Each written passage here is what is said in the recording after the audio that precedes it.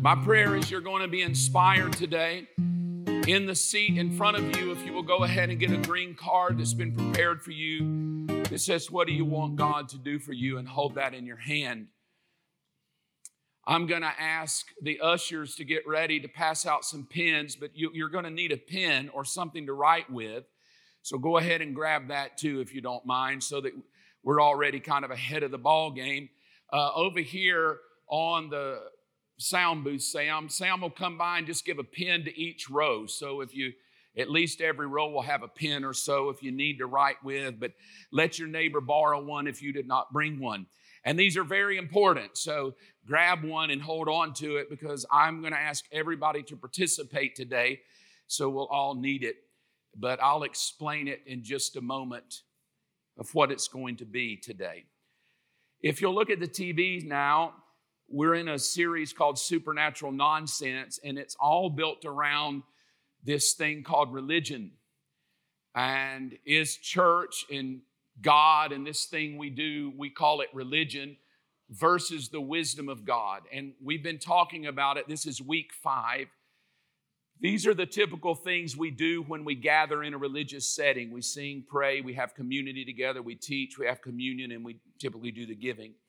And we're going through these because if we're not careful, it just becomes a religious service. We call it church or whatever it would be, depending on what religion we're talking about. But for our sake, it's Christianity. It becomes a Sunday service. Where are you going to go to church? Who's your pastor? What denomination are you? And if we're not careful, what we've said is we miss the wisdom of God in it for the religion of man. And how many of you know if you just take the religion of man, it can be very sketchy what we do here. But if you take the wisdom of God, there's something supernatural in every one of these, and that's what I've been pulling out. Here's what we've said. We'll go through them quickly. Giving is supernatural because it connects us to God's supernatural intervention. Communion connects us to a supernatural covenant. At the end of church today, what we're doing specifically every week is we're taking our giving and our communion very intentional because it's supernatural. It's not just you dropping $1 in a basket. If it doesn't matter what amount it is, if you're giving it to God, it's connected to supernatural intervention. Communion is not just a piece of bread dipped in juice and then you walk home. Communion is a way to connect you to God's supernatural covenant. The teaching that whoever stands up here and does is connect you to Christ. We're to learn about His work. It connects us to Him. And then community, which is what we just did. We hugged some necks. We're in groups together. It connects you to the supernatural body of Christ, meaning everybody in here, if you're born again, plays a part in someone else's journey. You can offer healing and help and assistance and discipleship. And today we're going to talk about probably the most difficult one, prayer. I try to tackle this in a very meaningful way because it's a little frightening to talk about prayer when there's so much out there. And there's people out there who know far greater than I on the subject of prayer. And I could just encourage you to go Google books on prayer, and you could keep yourself busy for 30 years on why pray, how to pray, types of prayers, what to do, how to do it. You know, there's just books everywhere on it. So what I've tried to do today is I've tried to take this topic that can be difficult, or I won't say difficult, but I'll say broad reaching. We could talk on prayer for a year and probably not exhaust the questions that would arise. But I want to teach it today from my heart and what I've learned about it and what I've come to know about prayer. And so it doesn't come from a book. It comes from my journey with God. And it comes from what I've worked out. I will say that when it comes to praying, it has been one of the most difficult subjects to talk to people about as a pastor because it just always comes up, what do I think about prayer? So now, with the card in your hand, flip it over, and I want you to write, what do you want God to do for you? Think about it, though. Don't be quip about it. If you need a pen, raise your hand. They'll make sure you get one if we've got an extra one. But I would like everybody writing. I'll take a little time here we can always edit a video. But I want to give you a moment to write it down. Very important. while you write. Prayer is interesting to me because it's humanity talking to divinity. And most of the time, prayer is connected to a need that I have and a desire that I have. I want the divinity, the divine, to do something for me. And most of that can be in a crisis moment. It can be, I need him to do something. And so we say, well, pray about it. Or would you pray for me? Or, hey, I need prayer. You'll see it all the time in social media. People post, so-and-so's sick, so-and-so's been in a wreck. A tornado's coming. Pray, saints, pray, My dog got lost. Pray that we can find them. My child needs to get in college. Pray that they can get in college. My husband's leaving me. Pray that he'll come back.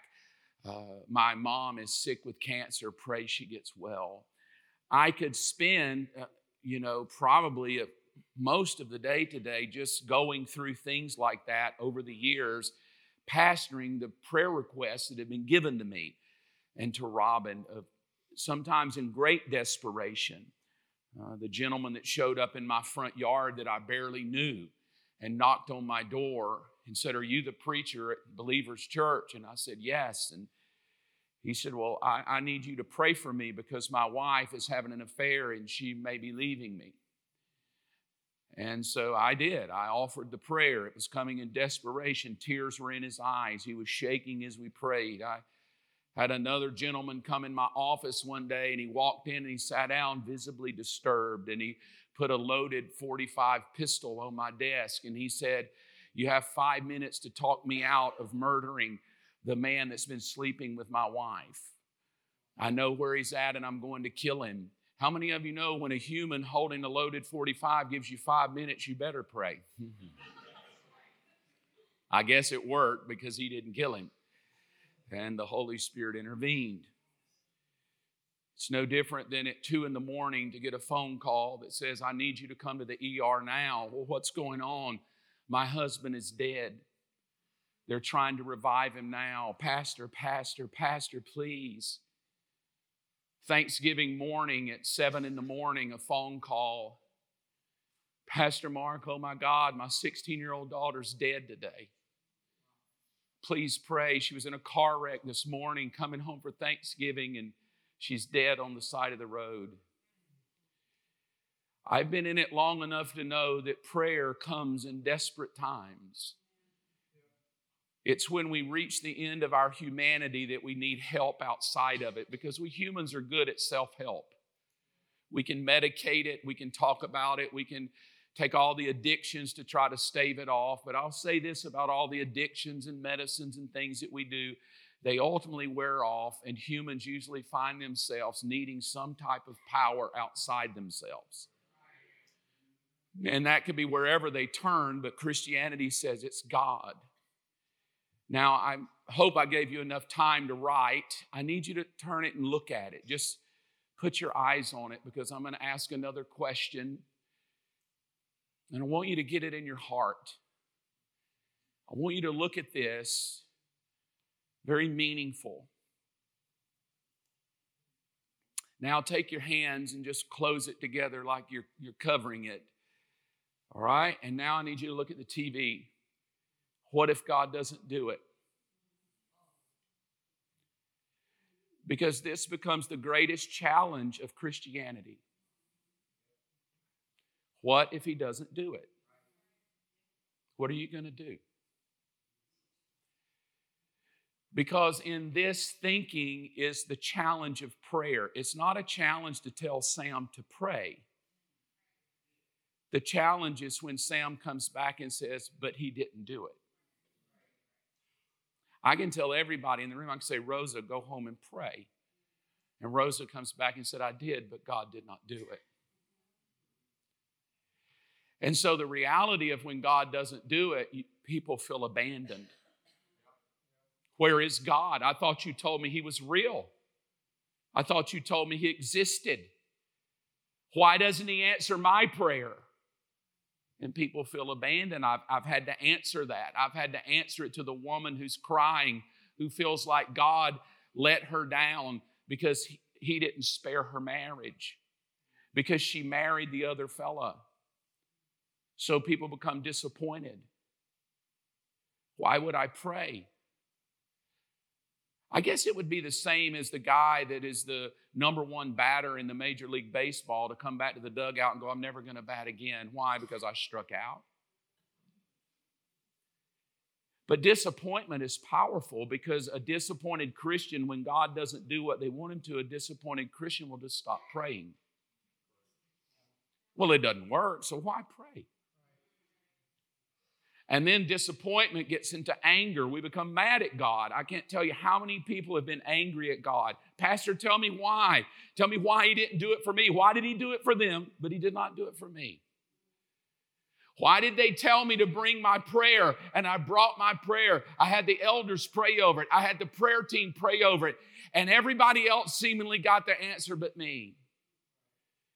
It was no different when I was going down to the jail and I was ministering in the jail in Sylvania, and there was a bunch of guys there, and I was asking them, what prayer, what can I pray, what can I pray? Pastor, here's what I need to get out.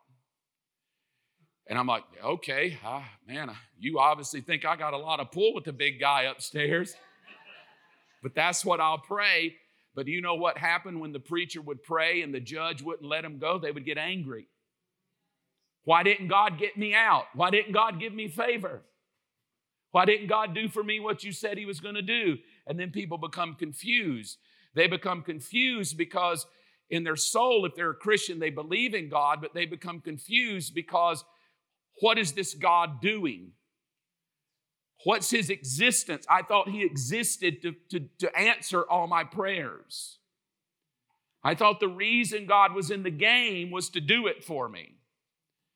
So we become very confused, and I would say that many Christians are confused to who God is. And if we really tackled the subject of prayer, and I'm including myself, most of us in the room would be confused about prayer. Because all I would have to say is, why does he not heal everybody? And then we're just going to debate that forever. Well, there's not enough faith. They didn't have enough faith. If they had enough faith, they didn't make a confession. They're reaping what they sow. It's a devil. We need to cast out a devil. Well, they didn't fast. They should fast. They need to pray. Well, if you just had faith the size of a mustard seed, it could move mountains. Well, I had mustard seed faith. My mountain didn't move. And then we all get confused. Who's right? And then you establish denominations that say, hey, you can get anything by faith and confession. And other denominations that say, no, it's just the will of God. It's whatever he wants to do. So one denomination says, pray if it be thy will. And the other denomination says, no, it is his will. And then you got to pick which book you want to read and try to figure it out. But then if he doesn't really answer them, you start getting depressed. Because if God doesn't answer what I want, I feel depressed. I feel hopeless. I feel frustrated. And then, agnostic. It's the depth of I don't even know if God really is there. I mean, I do, but I don't. There's no way to be certain. I mean, I guess he is. My mom said he was, and the preacher says he is, but I don't know. I'm not going to go all out and say he's not there, but I don't see any evidence he's there. And then we can argue that, there's evidence in the trees and the birds and the clouds and the sky. But their evidence is he didn't do what I asked him to do. And if this great being of the sky does not do what I ask him to do over a long enough period of time, well, then I'm probably just atheist. He doesn't even exist. So when a human doesn't get what they want out of God, you can see real quickly how discouraging it can become. Because I would love to say all us Christians are batting 1,000, but I've not met one yet that has gotten every prayer answered. But yet the room is still filled with people that believe in him. So, do we serve a God that's not batting 1,000 and we serve him? Because that wouldn't be God to me.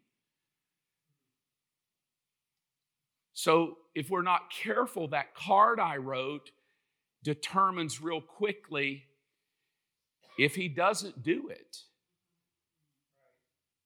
what are you going to do? Be ticked? Give up? Throw in the towel? Become another religion? Go grab the bottle? So what I would like to do is walk you through 30-something years of pastoring and why I even believe you should pray. When it seems like a crapshoot many times. You might get healed, you might not. You could, but at the same time, then why do we pray? Why not just let it go and let God just do whatever God's going to do, because that's what He's going to do anyway? Well, I'll try to teach that to you today. I want to go back to the book of Genesis and ask a third question. When the cool of the evening breezes were blowing, the man and his wife heard the Lord God, this is Adam and Eve, walking in the garden. So they hid themselves from the Lord among the trees. And then the Lord God called to the man after they had sinned. They hid themselves from the presence of God. God asked a question, Adam, where are you?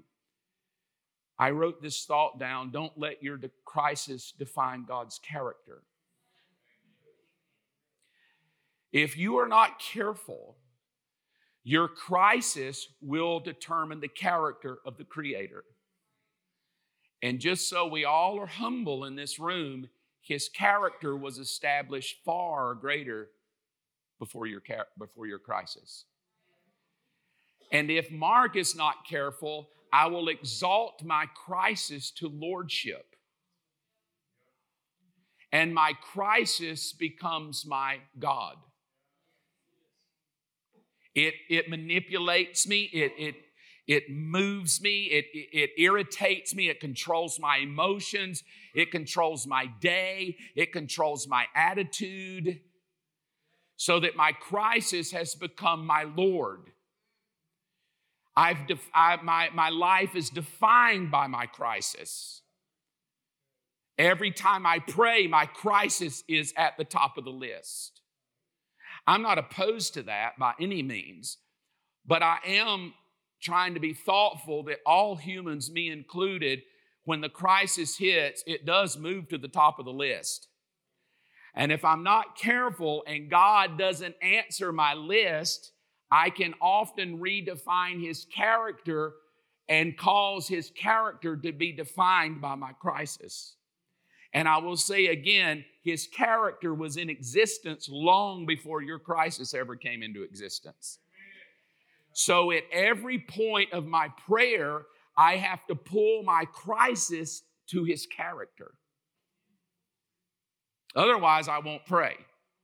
I'll be too frustrated. I list the list. So I want to ask what God asked the first question to humans. I want to ask us some 6,000 years removed from that moment. Where are you? Now, I don't think they were lost, right? This is not a teaching on Genesis, but I don't think they were lost. They were still in the garden. But his comment, God to them, his question is, where are you? Because God saw that they had misaligned themselves with His character. Because it says they were afraid of Him now. So their crisis caused a fear, and the fear was not legit, and so they hid themselves. And when God shows up, He's like, dude, where are you? Like, your crisis has moved you to a place that's not even in line with my character. Now, I know this to be true, and I'm not putting anybody down because I'm in the game with you. I'm talking to myself as well. I know this about us humans. That crisis has such power that if not careful, Mark will align himself under the crisis, and I will be so skewed from his character that I'm just hiding out in all things God, but there's no presence of God. I'm still religious, but there's no power in my life. There's no visible manifestation that I belong to Him anymore. I'm still in the garden, still among the trees He created, but my crisis skewed His character so much, I don't even see myself as belonging to Him. I'm now hiding from Him. So what I want to do is I want to walk you through 30 plus years of Mark. I wish I've never done this statistically. I have prayed a lot of prayers in 33 years. I've had some answered and I had some not, from my perspective, not answered. And I try to balance that out and then offer it to us today. But I want to ask, where are you? Now, here's my thought behind it. I don't want to know where you are in your crisis. Everybody in the room probably wrote one. And some could be desperate than others on that card you wrote. But what I want to ask is where is this card in your mind in relation to his character? So when I say, where are you? I'm not talking about the crisis you wrote down. I'm talking about what you think about God. Because if what you think about God is wrong, your prayer is going to be perceived wrong. Because if my thinking of his character is wrong, if I do pray, I'm going to pray more of a victim than a victor. And if my thinking of his character is wrong, I'm going to pray more of, oh my God, I'm in trouble, rather than he's the creator of it all. It just shifts the way I even pray. I pray in fear if I don't understand his character, or I pray in faith if I do understand his character. So how I pray is determined on how I view his character. So if I'm not careful and I'm praying experience and results, I pray very timid, fearful, victimized prayers. Oh God, please. Please, God. Yes, God, oh God. It's just one thing. If you just do one thing. Well, the reason I pray that way is not because the crisis is not powerful and hurts. Crises hurt. They're emotional. They're connected to our soul. But I pray that way because somehow the crisis has defined God versus God defining himself. So what I've done is I've taken a passage of Scripture very meaningful to me over the years. It has nothing to do with prayer. You're welcome. But it has to do with the defining of his character that once you get it would cause you to pray. Now, the story is taken from Hosea in a nutshell. Hosea is a prophet that God says go marry a hooker. Gotta love the Bible.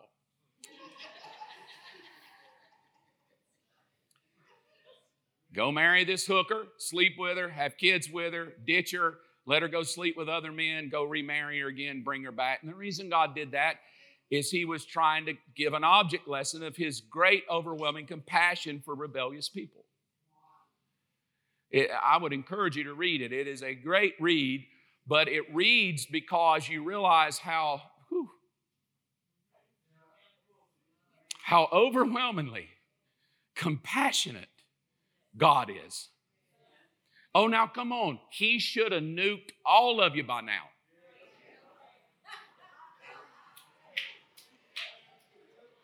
Me included. You think I'm standing up here and he's going, that's a good old boy. He should have nuked me a long time ago. And he still lets me live here on his planet because he's a compassionate God. So I want to take you through a story of a hooker, Hosea and a hooker, to define God's character.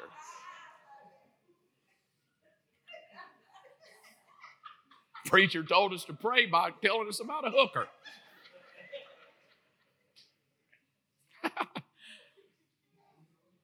Hosea chapter 2, but then this is God, don't you love him? I'll win her back once again and I'll lead her into the desert. But in the middle of the desert, I'm going to speak how? Arrogantly? Tenderly. You need to ditch this thing that God's always mad at you. And he's trying to prove something to you. God's not ticked at anybody in this room. His tickiness was put on the back of his son. You want to know when God's tickiness was settled? On the back of the son. He'll speak tenderly to her. And I will return her vineyards to her, and I'll transform the valley of trouble into a gateway of hope. Come on, somebody. and she'll give herself to me. You see, there's something about coming to understand God, giving yourself to God when you understand the kind of God He is. Because she won't give herself to Him until she's understand He's leading me and speaking to me tenderly, and He's transforming my trouble into hope. And then when people start realizing who He really is, they easily start giving themselves. They don't come as a crisis, they come as a creature. Because here's the truth. You wrote down one crisis prayer on that card. I'll help you. Your entire life is a crisis. That's why you're the offering. Your little green card is not the offering. That is the crisis prayer. Your life is the offering. Because God knows He'll answer this one, you'll bring Him 5 more tomorrow. Come on, He's not a dumb God. He'll answer all of these, and if He answered every one of them, you'd come back next week with friends going, fill that green card out. Oh my God, fill the green card out. Oh. And you would come to church. You wouldn't even care who's preaching about, where's my green card? Come on, be honest with me. Everybody in the room. Me too. Give me my card. I don't care what music they sing, give me my card. Because if God answers that card, baby, you know you're coming back for round 2. And you'll be all smug Monday like, you just come to me because give me your card. Ain't nothing. Honey, nothing. Give me your card. Like that's how we would be. Let's just be honest. We would be arrogant for a little while. But when God does it, you want to give yourself to Him. He knows that. So the devil knows if he can get you to have a skewed view of his character, you'll never want to give yourself. You'll always chase yourself. You'll always chase other answers and other addictions and other fixes. So I just wrote them down for you. Where are you? Well, He's a transforming God. He's a leading God. He's a speaking God. So in the middle of your crisis right now, grab that. I need you to put your eyes on it. Focus on that prayer. And right now, rather than the crisis, I want you to start seeing He's a transforming God. Transforming means it doesn't always happen overnight, but you give it to Him long enough. Transforming means it's okay to come back again and again and again because you know that He can do it if anybody can do it. He can transform my trouble and bring it unto a testimony. And see, when you forget He's a transforming God, you'll quit praying. And you'll start trying to transform it. You'll start manipulating it. You'll start trying to act different. He's the transforming. I will transform the valley of trouble into a gateway of hope. Now, in the middle of that prayer, that crisis that you're giving, you have to start believing, even though I don't see the result yet, I have to believe that He's leading me. Because a lot of people are so focused on the result, they miss all this.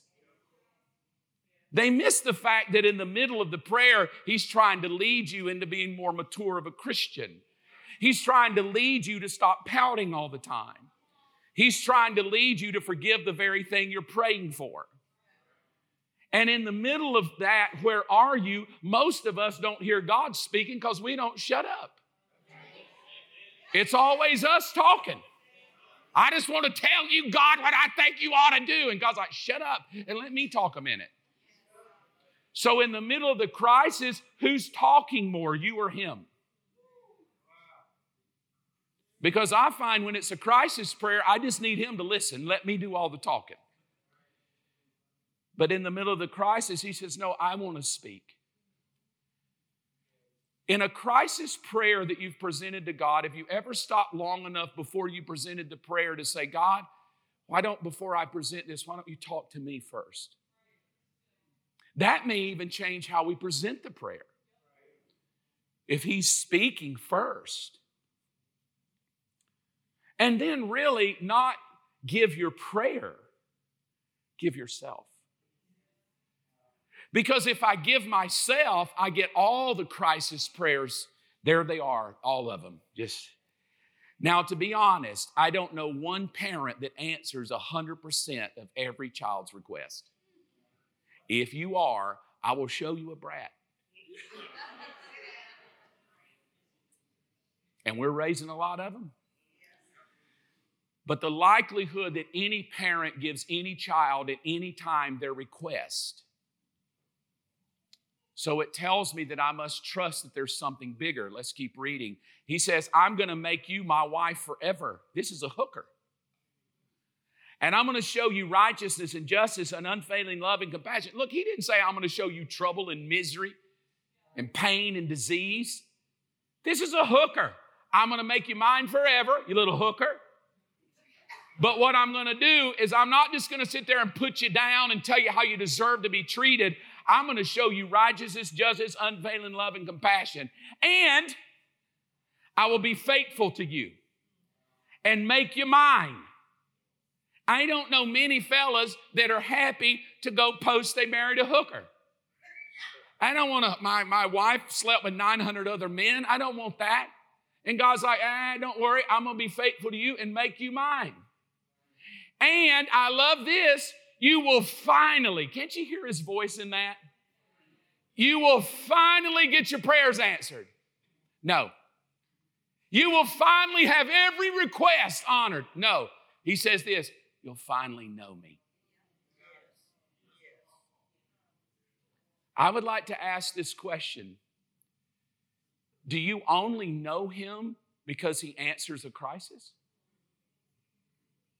Or do you know him before you ever present the crisis?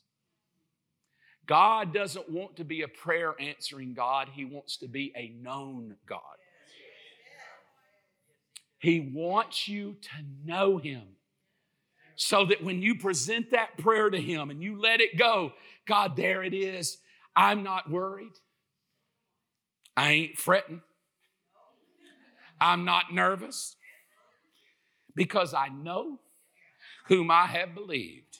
And I am persuaded that he is able to keep that which I have committed to him against this day.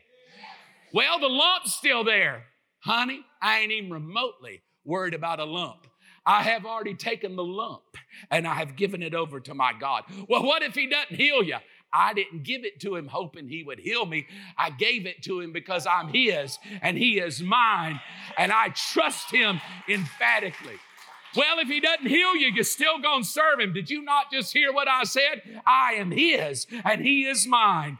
He is my lover, my husband, my Lord, my creator. And I'll tell you this, he is ever faithful. And if the lump comes off the back of my neck, he's ever faithful. And if they bury me 6 foot under and said, peace be to Mark Evans, he is ever faithful because I will close my eyes. And when I close my eyes and open them, I'm in front of the Lamb of God going, come on home, boy. He is ever faithful. Get out of this. He's only faithful if he does what you ask him to do. He is faithful. There's not one person in eternity going, I got ripped off. Well, unless they're in hell, I guess. I don't know. He's forever faithful. Say that again, Rosa. That made, woo. Preach it, girl. He's faithful. Now listen to me carefully. I want to explain something real quickly.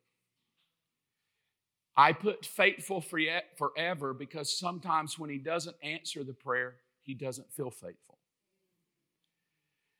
That means that there'll be some prayers you pray that you'll only notice his faithfulness when you get into the forever.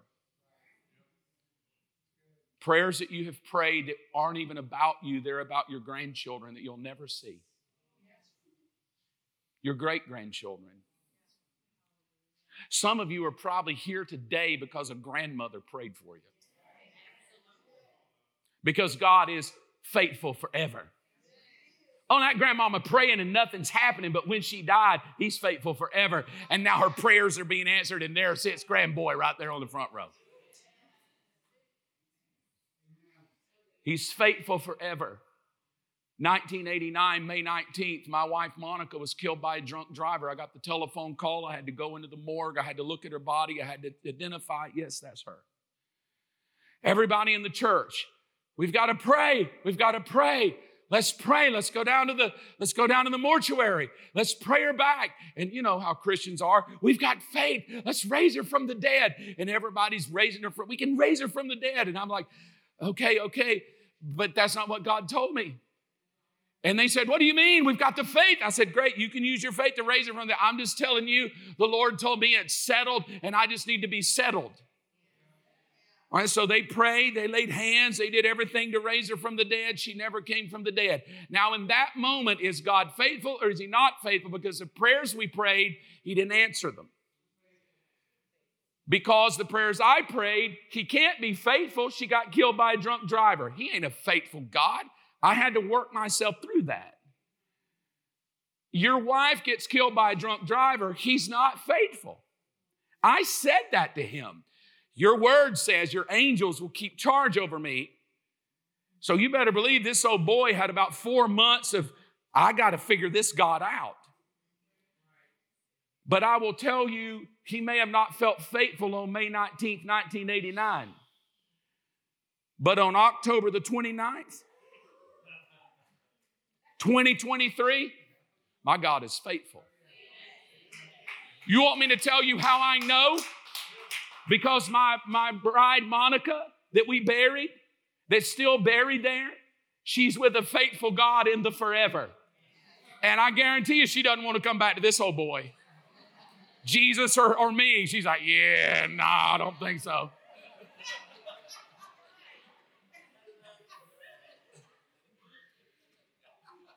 I'm left here. I'm left going, he's not faithful. He'll do you dirty. You can't trust him. But I thank God for people that kept me true to who his character was and not my crisis. Thank God for mothers and fathers of the faith that said, do not let your crisis ever define his character. Thank God for mothers and fathers of the faith that grabbed an old Bible and held the Bible up to me the day she died and said, I don't know if I can explain it, but I know his word is true and he's everything the word says he is. Now, I didn't feel that at the time. He didn't feel faithful then. But today, Robin is the love of my life. Couldn't have picked any better. Her teeth are perfect. Her nose is perfect. She's going to go on a date with me to La Pachapuchinella or whatever.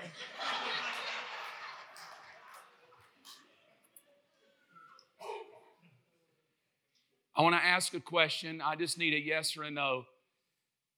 I have a daughter named Olivia, a daughter named Sophia, a daughter named Victoria Kate, who's also called Lucy, who's also called V. Kate, who's also called Tora Kate, who's also called Kate. It's a confusing world. I have a daughter named Stella. I have a granddaughter named Johnny Love and a granddaughter named Montgomery James. Do you all love them or not? If God had answered my prayer in 1989, you wouldn't know them. You wouldn't be being blessed by Michael singing. You wouldn't know me. You wouldn't know Robin. Do you see sometimes the prayers you think are so desperate, God's 20 years in the future working something so incredible, it will blow your mind. And if you don't get there, he is working something so powerful. He's 30 years ahead of you.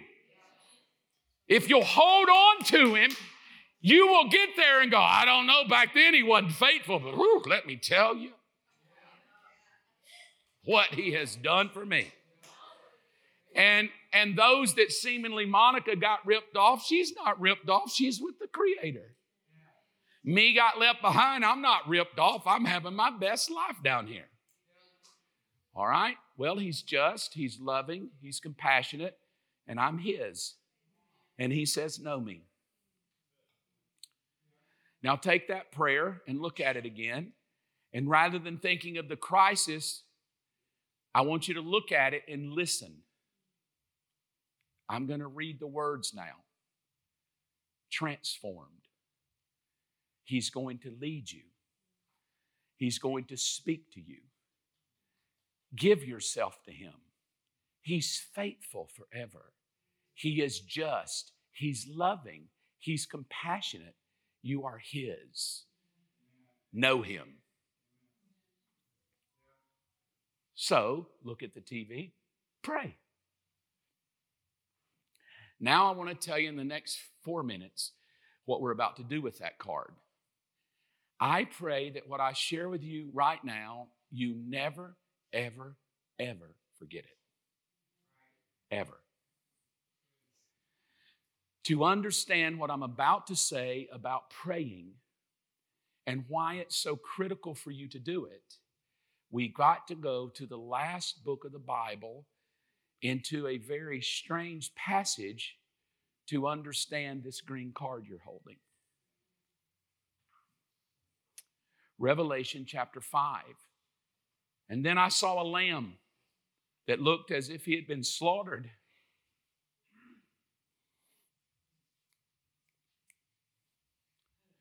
But it was now standing between the throne and the 4 living beings and among the 24 elders.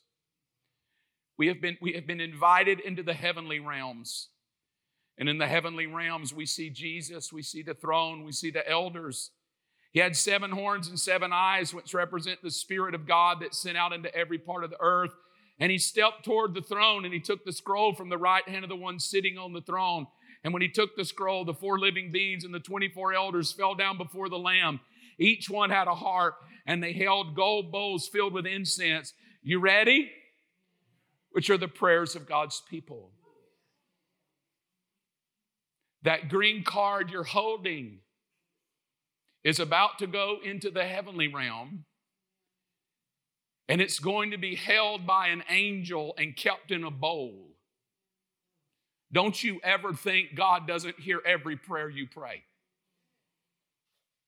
He is going to hold that prayer in a bowl. And you ready? And then another angel with the gold incense burner came and stood at the altar. And a great amount of incense was given to him, mixed with the prayers of God's people as an offering on the golden altar before the throne. Get out of your mind that your prayer is a crisis. Your prayer is not a crisis, it's an offering. It is an offering that you present to God. And when it goes up into Him and it leaves the crisis of your moment and it enters into His character, I need you to get out of your mind that my prayers never get past the ceiling. God never answers my prayer. I don't know why He didn't do it for me. Every prayer you have given to Him is kept in a bowl, and that bowl is mixed with a smell that goes before the altar, and the angel of God kneels at the altar with a bowl of every prayer that has ever been prayed. And the incense of that prayer comes up before the throne of the Creator God. Not one prayer you've ever prayed goes forgotten.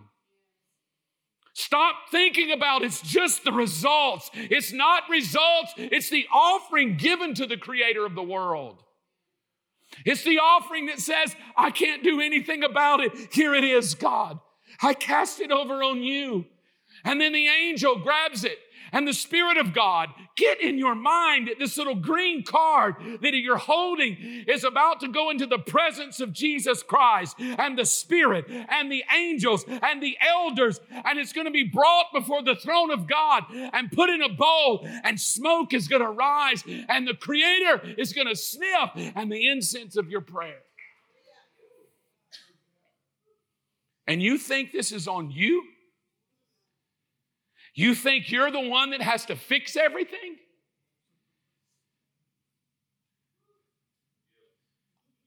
Are we that narcissistic that we think it's just my prayer in the bowl? Every prayer of every human of all time has been gathered together in a bowl, and it's mixed at the altar and laid at the foot of the Creator.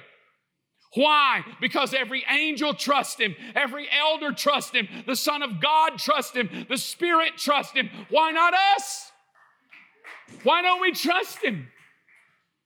We don't trust Him because He didn't do it in time. We don't trust Him because He didn't do it my way. Give it to Him today. I wrote it out. Now, why should you pray? Because your prayer is an offering that goes to God in the presence of Jesus, the Holy Spirit, the angels, the elders, the altar, the incense, and the offering. Prayer puts me at God's throne.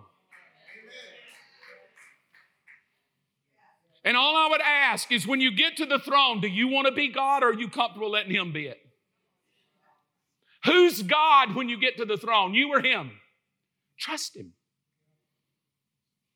That's why we pray. We don't pray so He'll do it. We pray so it'll go before His throne, and in His great compassion and justice and mercy and love and faithfulness, He will do exactly what needs to be done so that everybody in the equation wins. So there it is, God. I give you the sickness. I give you the disease. I give you the healing. And I believe this to be, now watch, I could go on. I'm about to get Pentecostal up in here. At the moment it leaves my hand, look at who it passes through. The angels, the Spirit, Jesus, whoever intercedes for you. It leaves you and it goes into the heavenly realm. Stand up with me if you will. Michael, come with your team. Hold that card in your hand. It is going to become an offering today. Oh, I'm going to believe He'll do it. I'm not that dumb. But I'm not looking for results. I'm looking to know Him. I want to know Him and the power of His resurrection. I don't care how many times you've prayed. Well, He hadn't answered it. I've prayed 10 prayers. He's only answered 6. I don't know. No. You're letting your crisis define His character. You pray because He tells you to pray. You present it to Him because He asks you to. Now, today, this is how we're going to come. 3 supernatural things are about to happen. You're going to bring this green card and leave it at the communion table as an offering. You're going to bring a monetary offering, because that's what we've been asking everybody to do, whether you bring it here or do it online.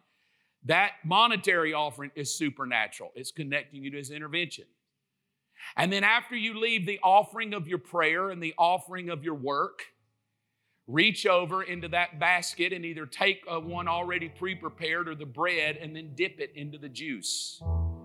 And as you do, you believe that that prayer and that offering goes to the throne of God. And the care has been cast over on Him. And every time you get nervous, fearful, anxious, depressed, I don't want you to start thinking, where is God? I want you to start seeing your little prayer in a soup bowl up in heaven. I don't know who this is for, but I want to ask you to think about this if you'll close your eyes a moment. I just picture in my mind, I don't know how this goes up there, but I do read that my prayers are gathered in a bowl and brought to an altar. I don't know what every Tuesday they do this. I don't know. But I'll tell you what I don't want is when they're gathering the prayers, my angel shows up and they go, hey, where's Mark's prayers? He quit. What do you mean he quit? He's been praying a long time. I don't know. I heard him tell somebody that he didn't even trust you do it. And he's just kind of a little ticked at you. So he didn't give me any prayers. Matter of fact, he hadn't given me some prayers in a couple of months. He actually told somebody he doesn't even know if he believes anymore. I would just like to ask whoever that is that your testimony in heaven that when it comes time to gather the prayers, you don't have any in the bowl? Because you got your feelings hurt? Because He didn't do it your way? Put your prayer in that bowl today and watch what the Creator God can do. He can do more than you could ever do. He can stop the sun if He wants to. Now give Him your faith. Now that card is your faith. It's not your crisis, it's your faith. So stop thinking this is my crisis, this is my faith. Now, Lord, we hold in our hand this card. And it says, what do you want God to do? And we're about to give it to you as an offering. We're going to let the fear go, the torment go, the anxiety go, the depression go, and the what if go. And we're going to present it as an offering, believing that the angels and the Spirit and the Lamb of God bring this to the bowl in heaven and present it before God Almighty as an offering. I bless the physical offering of our labor, the money, that God, you will take it and return it back to every giver today, their businesses, their employment. I bless the communion, that as we dip this bread into this juice, we realize it's not about us, it's all about you. And I thank you that we will see great testimony come of this day. And I say in the name of Jesus, as a shepherd over this house, never stop praying. Don't ever quit believing. Stretch your faith and present your prayers to Him in faith that He's a forever faithful God. And you will never be disappointed. In Jesus' name, amen. You may come for prayer. You may come to bring your offerings and bring your card and just lay your